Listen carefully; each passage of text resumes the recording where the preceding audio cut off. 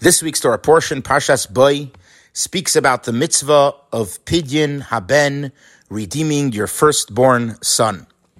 The verse says, "And each firstborn person among your sons you shall redeem."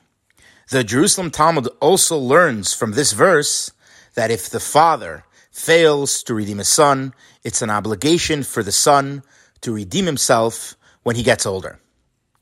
The Talmud Bavli, on the other hand, learns this added law from a verse in Parshas Kairach, which speaks about redeeming your firstborn. The question is, what is the argument between Talmud Yerushalmi and Talmud Bavli? Why does one learn the law that obligates the son to redeem himself from our verse in Parshas Bo, while Talmud Bavli learns it from Parshas Kairach? The Rebbe explains two distinct differences between the verses. In Parshas Bo, the verse says, "And each firstborn person among your sons you shall redeem." The key word is your sons. Whereas in the portion of Kairach, it just says, redeem a firstborn person.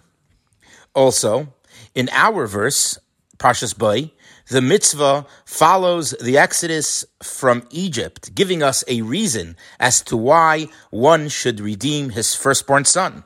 Since Hashem annihilated the Egyptians' firstborn sons, one has the obligation to redeem his firstborn Jewish son. We also find that at the conclusion of Gemara Psachim, Talmud Tractate Psachim, it speaks about Pidyon Haben, redeeming your firstborn son.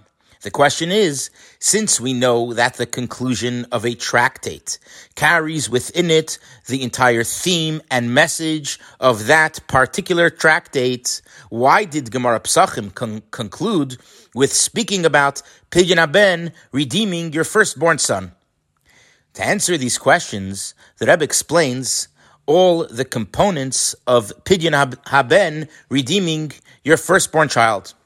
There are three people involved: the father, the son, and the kohen, the priest, the kohen who receives the redemption money. We do not say that there's a firstborn redeeming obligation that rests upon the kohen. The only obligation is given to father and child. The kohen is merely helping them perform this mitzvah. Yet, the father and son obligation can be perceived in two ways. Do we say that really the obligation to redeem the firstborn rests upon the son? But since the son is too young to redeem himself, the father does it in his place.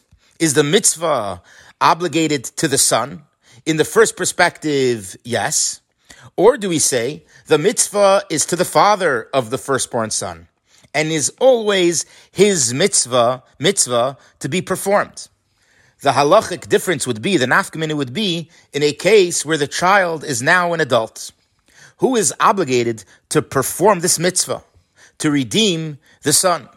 In the first perspective, the mitzvah is given to the son. And since the son is now an adult, the father's right to this mitzvah is totally revoked. Why? Because the son is not a child anymore and doesn't need his father to perform the mitzvah. But if we say, like in the second perspective, that the mitzvah is on the father, the obligation rests on the father to redeem his son, then even when the child can now perform the mitzvah of redeeming himself, the father's rights to this mitzvah remains intact. With these two perspectives, is it the son's obligation or is it the father's obligation? We can now answer the original questions. Why did Talmud Bavli and Yerushalmi choose different verses? It is for this reason that Talmud Yerushalmi chose a verse in our Torah portion in Parshas Bo that speaks about the father redeeming his child when he's an infant. What does this mean? That if the child becomes an adult and was not redeemed, he should redeem himself. Why? Because it's his mitzvah. In the first perspective, it's the son's mitzvah. As an infant, his father had a right to this obligation. The stress is as an infant only. It was the father's mitzvah. But once he's an adult, this mitzvah is revoked from the father. It is the son's obligation to redeem himself, because all along it was the son's mitzvah.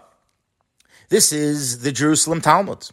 Talmud Bavli, on the other hand, learns the law of when a son becomes an adult and has not yet redeemed himself from a verse in the Torah portion of Parshas Korach, where the verse is not speaking of a father redeeming his infant son, but only about the general concept of redeeming a firstborn. Why? Because Talmud Bavli is learning the law and obligation of redeeming your firstborn in a different way than the Jerusalem Talmud. The Babylonian Talmud is saying that really the obligation to redeem the firstborn is on the father, like in the second perspective. And this is learned from the verse, and each firstborn person among your sons you shall redeem. That it's the father who redeems his son, it's his obligation. And therefore, in a situation, Talmud Bavli chose a different verse to learn that if in a situation where the son matures and is not yet redeemed, he should redeem himself. Where in that verse, it only is talking about a person, not a son, not a father and son relationship. Why? Because Talmud Bavli is following the opinion that redeeming the firstborn son is the father's obligation, and the situation where a son matures and the boy has not been redeemed is learned from a totally different verse with no connection to the original mitzvah of redeeming your firstborn son, which is mentioned in Parshas Bo, which talks about the obligation of the father to the son. With this in mind, we can now understand why the Gemara in Psachim ended with Pidyon Haben, with redeeming your firstborn son. The Talmud follows the order of events as it is written in the written Torah Shebiksav.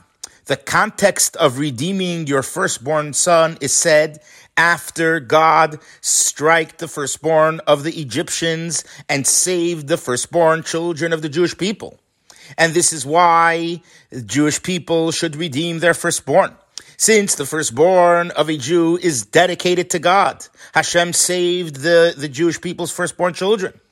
This is the order, how it is written in the written Torah. So too in the Talmud of Psachim, the Gemara talking about how Hashem passed over the homes of the Jewish people and protected their firstborn. And at the conclusion of that tractate, which talks about all the laws of Psachim, and how Hashem protected and passed over the Jewish people's homes, it speaks about the laws of redeeming your firstborn child. The Talmud follows the same order of events as it is mentioned in the written Torah Shebiksav. And this is, in fact, the reason why in Gemara Psachim we conclude with mentioning the mitzvah of redeeming your firstborn son.